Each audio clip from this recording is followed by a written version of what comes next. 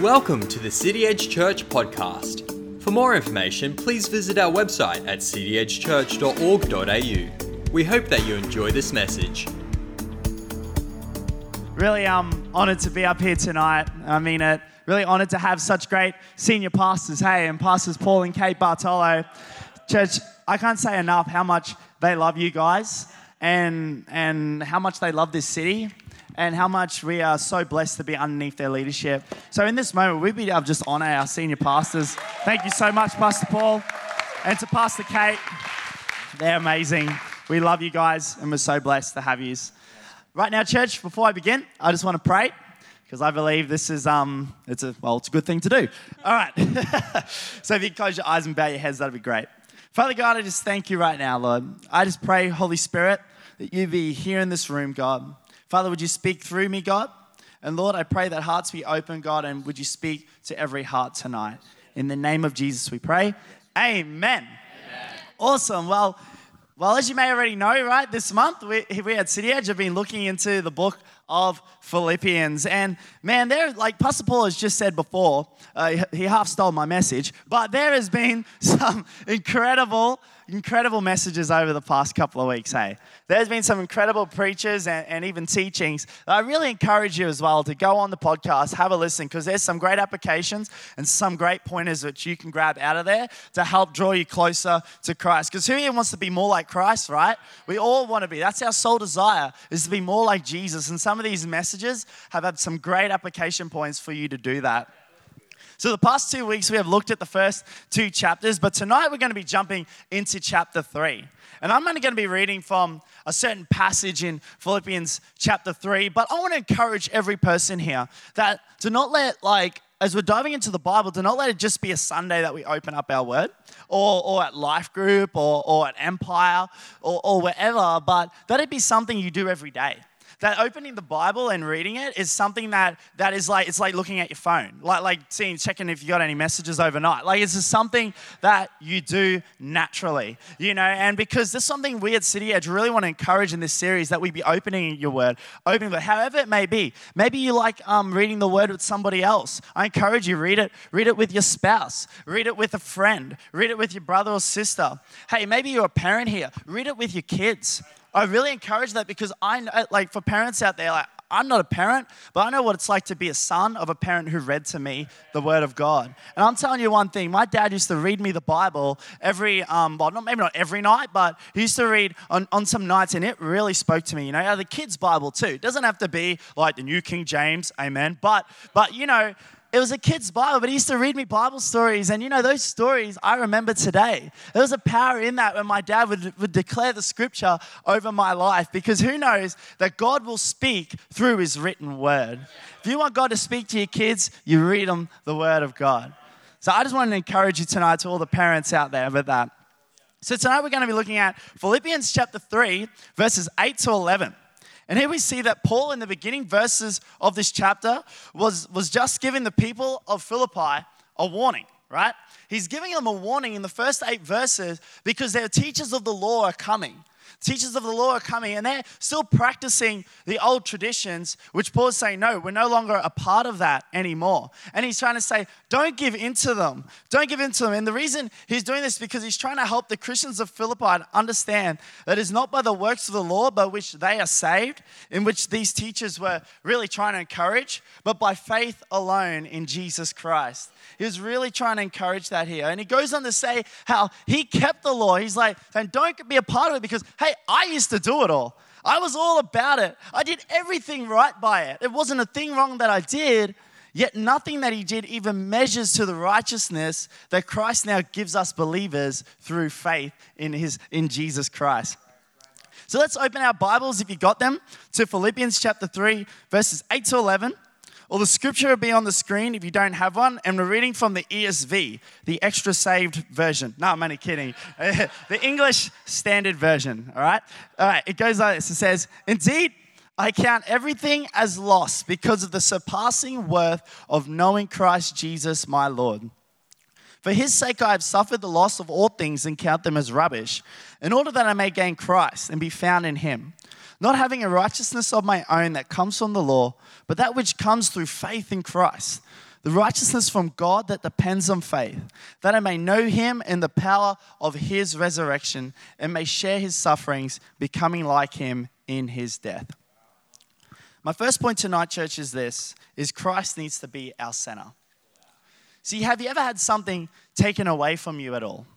Maybe it might be a game as a kid. You're like into the game, your parents are like, get off that thing. You know, I'm like, I don't want it. You know, you're like, take the game off you. Maybe it's been an object of some sort. Like, I can't have that now. You know, or like the lollies. Like I know as kids, like there's like all the food and the kids, lollies, like straight to it, eh? And you're like, no, this way. Get a plate first. Or sadly, maybe it's been your job. Maybe you've lost your job in the past. Or sadly enough, it could even have been maybe a family member or a close friend of yours, something that may have been taken away. And the question that poses us here is that when something that is close to us is taken away, what do we turn to or who do we turn to? See, I love in this passage the Apostle Paul, who had the high status of this day. He knew the law off by heart and he worked out the law in his life as well. States here that he counts all of that as loss for the sake of just knowing Christ Jesus. He said, man, I'd throw all that out for the sake of me now just knowing Christ, to be found in him. And I think that's beautiful. But I really think that this scripture is a challenge for all of us actually here tonight. That if we were to lose everything, right? Everything maybe we've ever known, we'll ever had in our lives, every possession, every friend, what would we have? Like, let's just think about this. What would we have? Would your answer be Christ? Or would your answer be nothing at all? Now, please understand here what I'm actually not saying. I'm not saying it's bad to have possessions, all right? Because I totally don't believe that. I think wholeheartedly that God wants to bless you with many things, right? I think it's great. I think like if you got a nice car or a nice house, that's awesome. That's fantastic. God loves to bless you. Look at David and Solomon's temple and everything. God wants to bless his people. I also believe that it's great to have so many friends. Actually, I believe we need to have friends, right? It says in Proverbs chapter 27, verse 17, that iron sharpens iron, and that's what friends are like for each other. Man, praise God for good friends. And it's not obviously not bad to have a job either. Man, if anything, I encourage you, get a job. Like, get a job, please. But, go work hard in it. Live out the gospel and what you're called to do. Live it out in where you're supposed to be and where God's calling you in your life, church. That's all part of living out the gospel and what Christ has done for us and leading us in that way. But church, hear me tonight in saying those things, they aren't bad, but we can't afford our identity to be wrapped around them though. It needs to be centered on Christ. Because when those things are taken away, we need to be found in him. See, church, where does our identity lie in? Does it lie in your job? That if I just work hard, if I make ends meet, my mum and dad will now be proud of me now. They'll finally accept me. Or if I do this, I can prove to my wife that I'm worth it, or prove to my husband that I'm worth it for him. Is it maybe in something that like if I just go to church, God will now love me now? If I do this, where does your identity lie? Does it lie in another person? If I just have a boyfriend or girlfriend, I'll now be satisfied. Does it lie in that? Or does it lie in that now I'm found in Christ and no matter what, God still loves me and he chose me, he loves me before the world even began? Because that's what the scripture tells us. The scripture tells us you were loved. He formed and knitted you in your mother's womb. He loved you right then and there. We are now found in Christ. It's not by our works and our measures that we get love from God. God already loved us, and from that love we now outwork it, and we do these things because he first loved us. See, church, is our identity found in our occupation, works, or even another person, or is it found in Christ? That's another question for us tonight.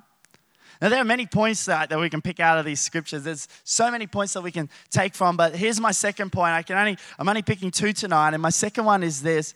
And what I believe the Apostle Paul is trying to teach us here is that we are saved through faith alone in Christ. See, verse 9 says, not having a righteousness of my own that comes from the law, but that which comes through faith in Christ, the righteousness from God that depends on faith. You know, we could have everything in the world, church. We could even have all the statues of Jesus. We could have all the necklaces of the cross. Do everything that makes us look like a good person. But according to the Bible here, if we don't have faith, then that all really means nothing. It's like, you know, I love it. It's like having an incredible car, right? It's like having a lovely, nice, metallic painted car with leather seats, with, you know, you've got the little screen there. You can watch whatever TV show you want. You can watch, you know, all your sporting teams or whatever. You got food 24/7 that comes out. You press a button, beep, the sandwich, you know. You got something that comes out like nice red wine or something, whatever you fancy, you know. All that's good and well. It's the most comfortable, most relaxing, most livable car ever. But if you don't have a battery in it, it's all worth nothing. Like, if you don't have a battery in it, nothing works. It doesn't come together. You know, it's all for nothing. Or some of them, what about fuel? Yeah, well, if you don't have fuel in it, it doesn't work either. And the same with our lives. See, we can do all the works possible. We can be at church every Sunday. We can pay our tithes. We can raise our family. We can give our children a good education. And please understand, all those things are great. And please keep doing them. Do not get me wrong here. Please keep doing and living that life. But all those things are great and all that. But according to the Bible, it won't really inherit you Christ's righteousness. Or in other words, those things won't give you salvation. Only faith in Christ can. You might be like, but God, I go to church every Sunday. And that's great. And I believe God would be like, awesome. But you need to have faith in me first. And then you'll do greater things when it's off faith. But see, church, I believe that's not something to be sorrowful about either, but to take joy in. And I believe that's what the Apostle Paul is trying to bring across here. That his joy is not found in his merits or what he owns or what he even knows. But his joy is found in his faith in Christ and in Christ alone. And that now his joy is unshakable because he had those things, but they were shaken. But now his joy is in Christ. His joy is in someone who's eternal, someone who lives forever, someone who never ceases to satisfy. His joy is found in Christ. You see, church, we can never rely on anything else to receive our joy but in Christ. If you turn on the television all the time, really, even if you're watching like I'm a massive sporting fanatic, you're watching sport, little ads are coming up. You need this to be satisfied. If you buy this, you will be happy. You need this. You're nothing without this. And they had that. Or here's a $10,000 trip to Asia. You go there, you'll be fulfilled. Now, I'm saying what? If you can do that, go for it, please. I'd love to go to Asia and do this. But it's saying you will receive your fulfillment. Go on this boat with plenty of beautiful lights like a Christmas tree. You know, you will be satisfied. And you know what? Those things are great. Like, go on a trip. It'd be awesome. But they will not fulfill because when you come back from your great 3-week holiday, you're left with the same stuff here. It's like it's all over. Only a true faith in Jesus to let his Spirit enter your heart can give you a joy for eternity. So my 2 points tonight are that Jesus needs to be center of our lives and that we are saved through faith in Christ alone. But I want to finish on an event in history that happened that sort of sorts out what I'm trying to say here with being saved by faith alone. And this event happened 2,000 years ago, and it actually happened when Jesus died on the cross.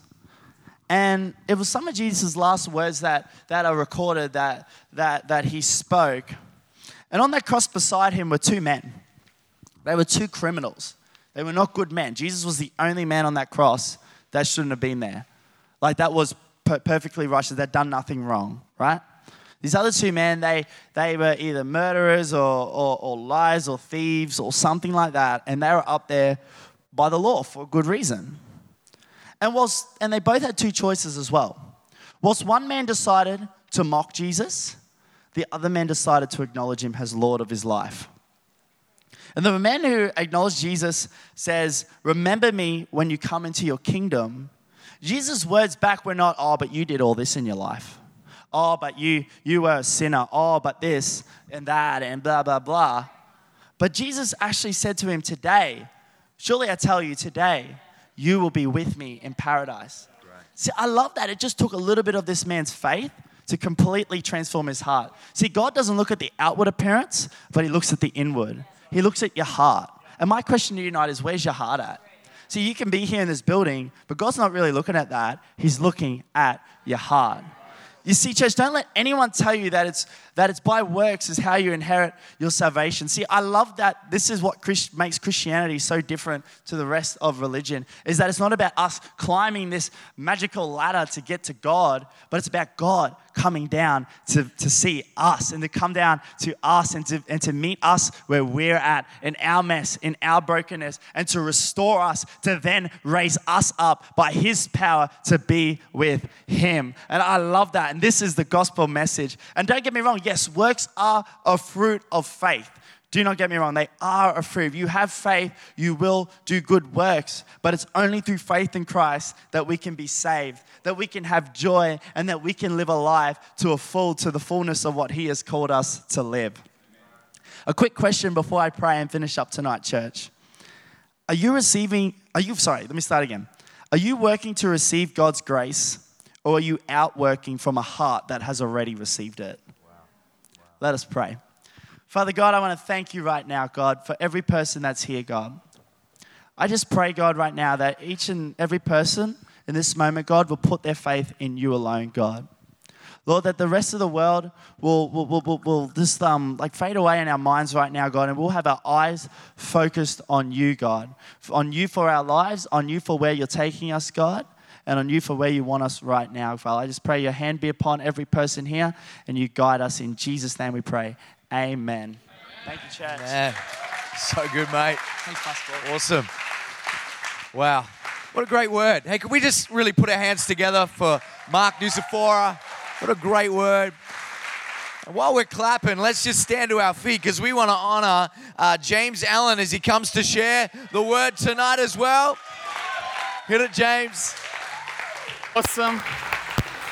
Very good. Thank you. Look, Mark, incredible word. Thank you so much. Often when you do these tag preachers, it's kind of like the first guy has to kind of take the plane off, and now I've got to somehow land it. But thank you so much for a great liftoff. Look, I just got a couple of things. Our worship team sings a song, and I don't think it's a legitimate, like it's been published or anything, but it's the Jesus Only You Can Set My Heart on Fire. And I don't know who wrote that or whatever, but I genuinely believe, as we were singing in worship, that it's something prophetic for this generation. We live in a generation where we struggle to find wonder in everything. We struggle to find awe. We can look across nature and be like, nah, yeah, that's cool. I can see it on my Instagram. But I totally believe that our generation needs a fix of wonder in their life again. I totally believe that only Jesus can set hearts on fire, inspire people, can drive people to go, no, I know that this is hard. I know that studying is hard. I know that working is hard, but I'm going to do it to fulfill what God has done. And so I want to share with that. And then finally, Taylor McMillan, seeing you on the drums, mate, holy moly. I know Taylor loves his music, and I know how much that means to you, mate. And I know that you serve like literally every Sunday, but feel that this is a new time for you. This is a new season, that God is just going to do something fruitful. And so that's awesome. Anyway, the Holy Spirit's finished. Joking. But let me get this off. Just the wire, don't worry, guys. Sorry, the microphone was just far enough for that to not be heard. But what I love about Mark unpacking this is Philippians 3, as we open it up, is really the story of every Christian. It's broken up into three categories in which we find salvation, and then we find kind of this journey of life, and then we kind of have an eternal destiny. And Mark has really talked about this kind of salvation moment. And the great thing is that the beginning of Philippians 3 is, in a sense, my story. It's, in a sense, every believer's story, that we didn't receive this by just rocking up at church. We didn't receive this because we were good people. But we just got it, and Jesus said, yep, let's do this thing, and pulls us out of our mess, and it's awesome. And so I just think that's incredible, because my journey started off in a bedroom when I was alone, and Jesus met me. And I'd been in a Christian school, and I'd been going to a youth ministry. But who knows, you can be around Christians, but until you seek it out for yourself, you will never meet what everyone is talking about. You will never find it. I'm sorry. And so you're going to have an opportunity to accept that response later on in the message. But I want to continue looking at the next two stages of Philippians, the kind of journey that we're in, because the Christian faith, unfortunately, is not you get saved and then you get beamed up like something on a sci-fi movie. But in fact, we kind of have to keep doing this life. We have to keep rolling out of bed in the morning and going, all right, let's do this thing. And then we kind of have to be hopeful that this isn't all there is in the world. And what's amazing is well, in our culture, we've got two things that can potentially ruin everything. We've got distractions. Let me point to one. The thing that rings, that bings, that tings, that dings. There's a rap in there somewhere. Please, someone record this. At you and screams at you saying, talk to me, give me your attention. It is literally a pocket toddler. And we also have decisions. Decisions are hard. Okay, let's prove this.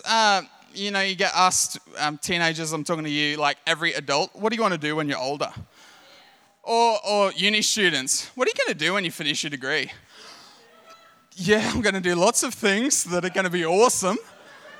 But the epitome to me is when you go out on a date and you sit in the car and go, so what do you feel like eating? Oh, I don't know. My incredible girlfriend Sinead knows this. I pick her up and we sit in the car for 5 minutes and we'll just go, what are we doing? I don't know. We got like a few hours. But because there's so many decisions, we've got beach, we've got coffee, we've got food, decisions can throw us off course. And so what Paul is trying to do at the end, towards the end of Philippians 3 is say, do not get distracted. Do not think that maybe you've made the wrong decision. Do not try and drift away. Let me find my notes. I love what he says in verse 13. Sorry, I've got so much going on over here. In verse 12, chapter 3, verse 12. It says, not that I have obtained all this. He's talking about righteousness, a relationship with Jesus, or have already arrived at my goal. But I press on to take hold of that for which Christ Jesus took hold for me. Brothers and sisters, I do not consider myself yet to have taken hold of it. But one thing I do, if you remember one thing tonight, remember this. Forgetting what is behind and straining forward to what is ahead. I press on toward the goal to win the prize for which God has called me heavenward in Christ Jesus. Firstly, Paul the Apostle is not the kind of guy who you think doesn't really know what he's doing. Like he's one of the most influential people in history. He's planting churches, he's meeting people, and yet he comes along and says, I haven't obtained all this. It's quite a deflating statement, really, when you think about it, because to a degree, we all kind of go, yeah, I got this. I think I can handle this. And then Paul comes along, the holiest dude, second to Jesus, he's got like a cape flowing in the background. And he says, I haven't obtained it. I'm like, are you kidding? But I want to obtain it. If you haven't, I haven't. But what's amazing is that this teaches us that the Christian walk is not about an arrival, but about a journey that we take. And can we be honest? We love arrivals. We love to tick boxes. We love to say, yeah, I made it. We love to say, I climbed that mountain the other day. I did that thing. We don't want to say, I'm walking up the mountain, unless you're on an Insta story. And then you're literally just hot and sweaty and just, I'm climbing a mountain. But if we can be real, 3 things happen when we realize that this thing is a journey. 3 things can happen to the human heart. This is just my experience. We can either be frustrated and look elsewhere, other goals and other achievements that might even be in the Christian circle to try and fulfill this. We might look at a platform or a preacher and say, if I could just be like them, then I will have it all together. Can I say as a teenager, that was me? Hands down. If I could just be like that preacher, if I could just do that, then I would be okay. The second option is that we come along and we say, I give up. Too many Christians on this walk, on this journey, say, well, I can't arrive, so why should I keep going?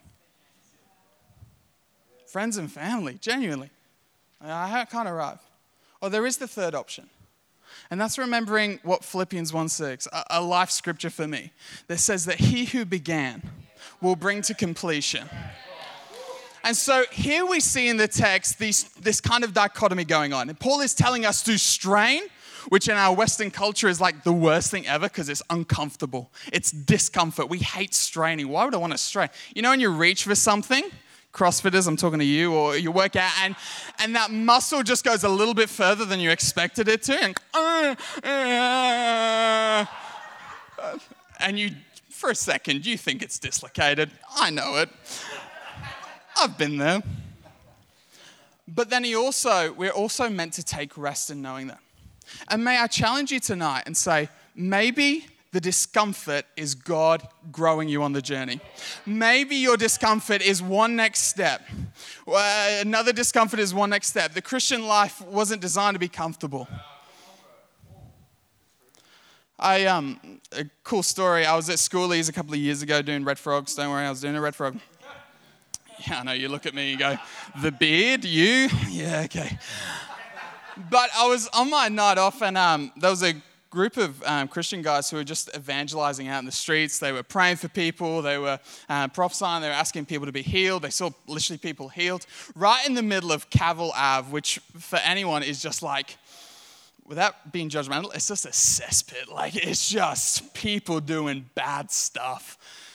And I went out there and just was like, let's just join this evangelism crew and see what happens. I've got a night off, let's do it. And my night was pretty mixed. I had like an awesome apologetic sort of conversation with someone where we talk about the evidence for the resurrection and just told her, your Christian friend at work, you should ask them every question of the song because it's good for them. I had this other chick, this dude I approached and started chatting to him, started talking about the gospel to him. And his girlfriend came along and thought I was asking for his number and thought I was hitting on him. I've been in a lot of weird conversations about Jesus. That's up there. That is definitely, no. But then there was this other guy. And I just felt God, I was ready to go home and I felt God say, stay here, just stick around for a little bit longer. And I felt God speak to me. He said, there's a guy over there in a group of friends and he's got anxiety. I want you to go pray for him. And so, it's Cavill Ave, anything can happen. So I walk over there and just introduce myself for the first time, don't know him, and say, hey mate, I genuinely think God loves you and I think that you've got anxiety that you want praying for. And like every person, whether you're a Christian or not, you kind of give you're crazy. And then he kind of said yes. And so it did. And nothing crazy happened. Nothing wild. And then as I'm walking back, he taps me, I just feel this tap on the shoulder, and he grabs me and goes, dude, I just want to let you know that my whole family through my dad's line have had anxiety generation to generation. And through the Schoolies week, I've been thinking about that a lot, and I just didn't want to fall into the kind of messes that they fall in. Who knew that out of discomfort, someone could find out God loved them? Who knew that reaching the goal was on the other side of my discomfort? And as we continue to look at this chapter, we see that Paul is explaining or kind of talking about this next step. So this kind of hope that we're meant to have. And the reason I've been thinking, I was thinking about why we think about things like hinges. Why do we hinge your hope on something? And that's because, like on a door, when you've got a hinge, it's actually the pin in the middle that is the most important thing. And my question is, what is the pin in your hinge? What are you counting on? Because, can I just be honest with you? This whole religion deal, we're all betting on a horse. Genuinely, your chips have got to place on somewhere. You've got to say, I think this thing is true and it's going to get me through. That's what it is. I don't care if you're atheist, agnostic, whatever. You are counting on something being true. And so Paul is pleading with the people saying, do not put your hope or trust in anything else, but only in Jesus. He says this really brutal thing, and I want us to take it easy as we talk about this. But verse 18, it says, For as I have told you now before, as I have often told you before, and now tell you again, even with tears, many live as enemies of the cross of Christ. Their destiny is destruction, their God is their stomach, and their glory is in their shame. Their mind is set on earthly things. But our citizenship is in heaven, and we eagerly await a Savior from there, the Lord Jesus Christ. Now, in a world where we get offended way too quickly, this is a warning and therefore an act of grace and an act of mercy. Just as a loving mum will tell her toddler not to put their hand on the stove because it will burn and it will hurt, so Paul is writing with us and saying, if you do this thing, it's going to do bad things to you. And this is gracious. This is an act of grace that we hear this. But verse 20 continues. But our citizenship is in heaven, and we eagerly await a Savior from there, the Lord Jesus Christ, who by the power that enables him to bring everything under his control will transform our lowly bodies so that they will be like his glorious body. Paul divides people into two different groups. He says those that are worshiping their stomach and the pleasures of now and today, and those who are worshiping Jesus. And the reason that he divides the two is because you literally can't have both. A lot of story, including mine, was when I started following Jesus, he started asking me to put some things aside, to let go of some things. Why? Because, you start following Jesus and then he says to you, pick up your cross and follow me. Like, pick up your execution piece and follow me. I think of it like this. You can't carry a cross and a full stomach. It doesn't work. You cannot worship stomach and things that are temporary and look to things that are eternal. It just doesn't work. And so for the Christian then who claims to be a citizen or a member of the new kingdom is something that cannot be given by this earth. Although we see glimmers of it now through our miracles, through people, through stories of God's grace, we wait for his return. Earlier this year, I got to chat with a really awesome dude who's part of Open Doors Ministry. They basically reach out to persecuted Christians across a lot of war-torn areas. And I'm a journalism student, so I'm allowed to ask this, but basically went, what's the craziest story you've heard? And he said, well, there was this farmer, and he was basically just living life with his family, and they basically sounded the alarm and said that there's going to be these fundamentalists in Syria that are going to come and basically invade the town, and you just need to get out. There's nothing we can really do.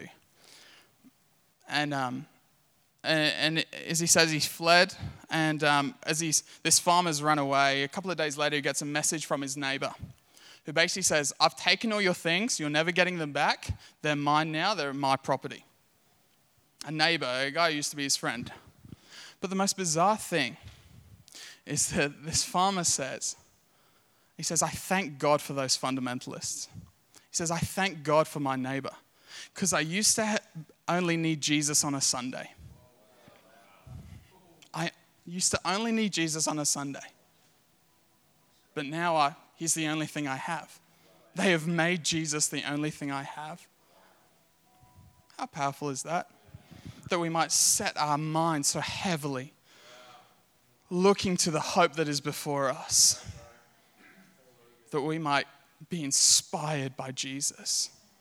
This is the already but the not yet. We already see glimmers of it, and yet we're not quite there. I love I've been thinking about this for a little while this week, and the lyrics through Amazing Grace, one of the incredible, most influential songs. I'm a big hymns guy, but I'll leave that to myself, keep that to myself. But I love the lyrics that are just right in the middle of a verse. It says, through many dangers, toils and snares, we have already come. 'Twas grace that brought me safe thus far. and grace will lead me home. See those two bottom lines? We live in between those. Grace has brought me safe thus far, but grace will lead me home.